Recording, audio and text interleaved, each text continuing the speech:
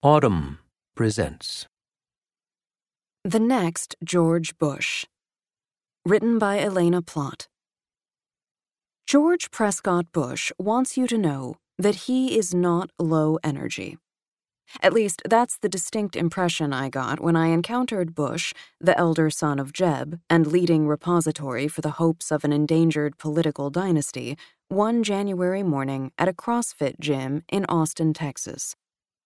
The day before, Bush had switched up our meeting place from a barbecue joint, where we were supposed to have lunch, to the gym, where I assumed we would exercise. But when I showed up at the appointed time in hastily acquired workout garb, Bush, who was lifting a heavy object, looked at me like I was an alien. "Oh," he said, once the fog of confusion lifted, "you look like you're ready for a class yourself." It quickly became clear that Bush, who was dressed in a black t-shirt, black mesh shorts, and a black baseball cap that read "Come and Take It," a reference to the Texas Revolution, had not invited me to CrossFit to work out, but to catch the end of his own session. Once we had that sorted out, we sat down at a table near the middle of the gym, where, to a pulsing soundtrack featuring lyrics like, "I love bad bitches, that's my fucking problem," I asked questions about his political future. Being a scion of one of America's leading political families comes with the advantage of inherited hindsight, or the ability to parse what sold and what didn't in those who came before you. In this way, Bush, who is 43 and goes by George P., can seem like the updated and optimized product of his forebears. He has the patrician jawline of his grandfather, but, thanks to his mother, who is Mexican, the skin tone of the soon-to-be plurality of Texans. Like his father, he enjoys talking policy, but like his uncle, you might also want to grab a beer with him. And what he lacks in his uncle's easy charm, he makes up for in solid pronunciation skills. Unlike any of his elders, moreover, he actually won his first race. In 2014, for Texas Land Commissioner, an office he was re-elected to in 2018. But Bush would rather not endure comparisons. He would prefer to prove that he is, as so many of those close to him have emphasized to me, his own man, with his own ideas. He knows that what's in now are the underdogs, the disruptors, the figures strange enough to accommodate this very strange moment. And the last presidential election, see Jeb's please clap moment, suggested that the Bush family was anything but. All the same, he seems to view his father's fate in 2016 as instructive rather than prophetic. George P. Bush is running. For what? Probably governor of Texas. When? It's too soon to say. But he's inched his way into the national consciousness in the past 2 years, first as the lone Bush to endorse Donald Trump for president, and more recently as the final person to eulogize George H.W. Bush before he was laid to rest. Which is to say, Bush is moving now to claim his title as future of the GOP. But will the party of Trump tolerate a candidate who mirrors a past class of conservatives in tone, in temperament, in ideology? And even if Bush does manage to satisfy the base's newly populist appetites, can he do so without alienating the broader cross-section of voters needed to win a general election? As he struggles to reconcile these demands, Bush has wobbled. His balancing act seems to become only more precarious going forward. Last year's midterms revealed a Texas just this side of purple, a shade that promises to deepen in the years ahead. Before the last presidential election, few people were giving much thought to George P. Bush's existence. That changed in August 2016. At the time, the Bush family was resolutely #NeverTrump. But at a Texas GOP gathering, Bush broke ranks. He told activists that, although it was a bitter pill to swallow, the time had come to get behind Donald Trump in order to stop Hillary Clinton. As the Texas GOP's victory chair, the person leading the state party's election efforts, he said he didn't have much of a choice. I couldn't look grassroots activists in the face and say, well, Trump is good enough for you, but not for me, he told me at CrossFit. He said his father understood. To be honest with you, I think he took it a little easier than the rest of my family. My uncle, though, that did require a sit-down. He delivered the news in the library of the 43rd President's home in Dallas, whereupon his uncle expressed concern that the endorsement could be a short-term gain for a long-term cost. As for George W. Bush's relationship with Trump today, he is not going to be the one to engage in a war of words on Twitter. If he were asked for advice, Bush continued, the former president would sit down with the current one and provide it. But that advice hasn't been requested, so what Bush describes as a contentious relationship continues. Bush's endorsement may have made for awkward conversations with his family, but it served him well with other Texas Republicans. He constantly fields questions from voters about just how aligned his politics are with his family's. The biggest misconception, he said, is that I'm in lockstep with them on everything. He cited public funding of Planned Parenthood as one point of disagreement. He said other members of his family were pretty much in support of that, but he's been against abortion rights his whole political career. It's an issue that Bush, who is Catholic, says is core to my values. For Bush, endorsing Trump, however tepidly, was a chance to add another bullet point to his I'm my own man list. Yes, he had the same concerns about the real estate mogul as many other traditional Republicans did, the biggest one being whether he could defend Trump's character to his children. Bush told me it's a reservation that I still have, honestly.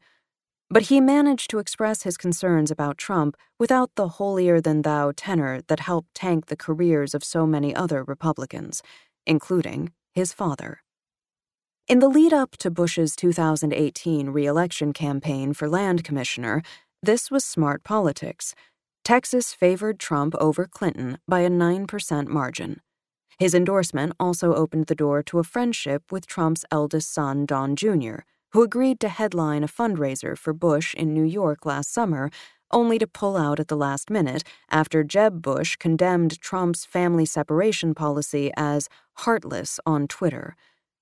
Don called me and said, "Look, I'm in an awkward position. I can't do this." And I said I understood, Bush told me. He says his father responded, "So what?" to the fallout. Thereafter, he tried to reassure voters that he still had his own message, distinct from his family's. I also have my own friendships, he added. Some in Texas, including those Democrats who understood Bush's political need to endorse Trump, wondered whether, in his general silence on presidential positions important to Texas, such as immigration, Bush was now sliding too far in Trump's direction. They were also beginning to wonder whether the young Hispanic Republicans' potential to unite Texas voters might go unrealized. 8 years ago, he was kind of this rising star, says James Aldrete, a Democratic strategist in Texas. But Trump has taken the party, and Bush has decided, to his father's embarrassment, to go along. To stay relevant at this point, Aldrete thinks that Bush would have to commit to reshaping and saving his party. You haven't seen that courage from him so far. There was a time when Bush didn't have to try so hard to distinguish himself from his family. In fact, when he was younger, he looked on track to be one of its black sheep. In 1993, when his father launched his first bid for Florida governor, Bush, who was then 17, and his 2 younger siblings found themselves suddenly in the limelight. But the happy and well-coiffed image that the extended Bush family had always projected felt out of step with reality. That reality included the fact that Bush's 16-year-old sister, Noelle, had been using progressively harsher drugs since middle school, and that Bush himself was struggling academically in his first semester at Rice University. It also included an episode that New Year's Eve in which a shirtless Bush tried to break into an ex-girlfriend's home. Caught in the act by her father, according to the resulting police report, he fled, but came back 20 minutes later with his car, in which he proceeded to do donuts across her 80-foot lawn. The family declined to press charges. "I think that any kid growing up wants to define themselves," Bush says of those days. "Emotionally, I wasn't mature." He said he grew into a man after his fitful first years of college. "I started to take life a little bit more seriously and started to think about other people instead of just myself." He worked his way onto the honor roll and recommitted himself to his Catholic faith. And over steak dinners at Morton's and Tex-Mex at Molina's in Houston, he began asking his grandparents about politics. Barbara Bush told him what she had told every member of her brood who was considering elected office: experience life and make your own mark independent of your father's before you try to represent the lives of others. So he did.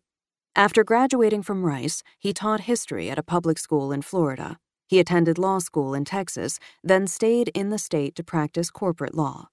He got married and had 2 children. He ran a real estate private equity firm. He joined the Navy and served more than a year in Afghanistan as an intelligence officer. Bush found his career path at once fulfilling and blessedly under the radar. Even his race for land commissioner, which he won handily, made few headlines. Nonetheless, a political profile was taking shape. Bush was an ideal avatar for the kind of voter the party, in the aftermath of the 2012 presidential election, hoped to recruit: young, pragmatic, non-white, fluent in Spanish. He was also likable. "He's a warm, relaxed guy," says Will Hurd, a Republican who represents a congressional district in southwestern Texas. "It's actually quite rare, and if people don't like you, they're not going to listen to you." Not that everyone liked Bush. Soon after starting the job, he became the target of some of the far-right voters his party hoped he might counterbalance. As land commissioner, he announced a full-scale renovation of the Alamo. The project might have inflamed tensions whoever was in charge. We're talking about Texas and, well, the Alamo. But when Bush called for moving the monument honoring those who died in battle closer to their graves, he met with blowback from right-wing critics who, invoking the removal of Confederate monuments, accused him of meddling with history. Observers I spoke with, including Democrats, were impressed that Bush held firm and managed to trounce a primary challenger at the same time. "It's not just the Bush name. There's something more in him," says Mustafa Tamiz, a top Democratic consultant in Texas. "Indeed," he added, "a Bush name in the primary is not the best thing." Bush was re-elected land commissioner with nearly 54% of the vote, the highest share of any statewide Republican candidate last year, apart from Governor Greg Abbott. But overall, Texas Republicans were rattled by the election results. Former Representative Beto O'Rourke came within 3 points of beating Ted Cruz in the Senate race. O'Rourke's popularity, meanwhile, carried many down-ballot Democrats to victory, leaving Republicans with a paltry 18-seat margin in the state House. "If we have another night in 2020 like we did a few months ago, we'll lose the House," Bush told me, adding that Texas is in danger of becoming a truly purple state. In August 2018, a group of Republicans began pushing to oust the vice chairman of Tarrant County's Republican Party, Shahid Shafiq, because he is Muslim. The group accused Shafiq of following Sharia law. One member declared his appointment that July a demoralizing blow to the conservative rank and file of the Republican Party. Shafiq, a surgeon and city council member, was forced to clarify that he had never advocated for Sharia and didn't belong to any terrorist organization. The episode brought into relief the Texas GOP's predicament. That local party members had demonized Shafiq's religion proved they were bigots. That their bigotry played out in a historically red county that O'Rourke went on to win suggested they also had a political death wish. Bush likes to say that a renaissance of classical conservatism can yet help steer Republicans back to mainstream political favor. but with little evidence that Trump's grip on the party is loosening, Bush's political survival may hinge on whether he waits passively for such a resistance or tries to launch one himself. Perhaps realizing this, Bush was the first statewide Republican official to condemn the group. "We must move towards a more inclusive Republican Party and stop tearing down our own if we are to keep Texas red," he tweeted. Ultimately, the county party voted to keep Shafi on as vice chairman, but the ordeal still weighs on Bush's mind. "There's a lot at stake in 2020, and I don't know how much more I can say this to my fellow leaders in the state party," he told me. "We talk in echo chambers. We don't go to college campuses. We've given up going to churches and synagogues, to Black communities and Asian communities that hold many of our beliefs but haven't heard the message."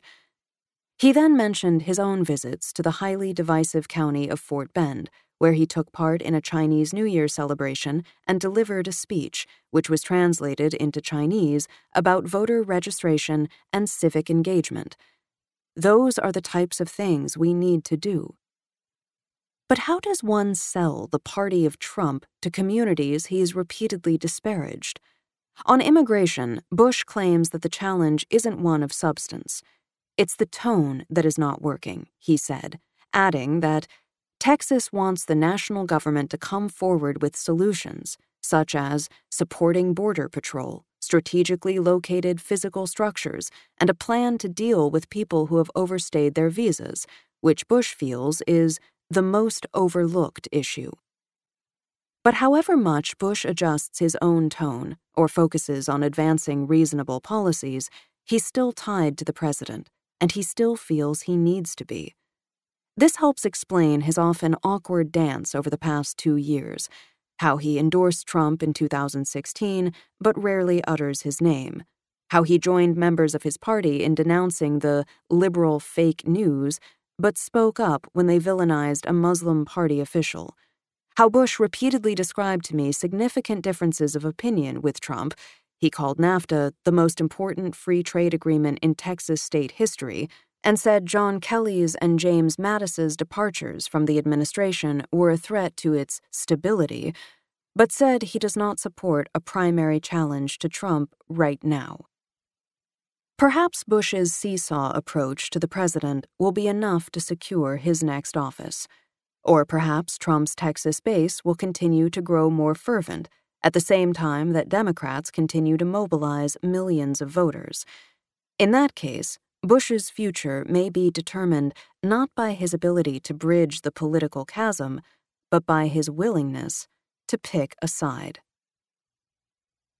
If you enjoyed this production, find the best long-form articles read aloud in the Autumn app, available now for iPhone.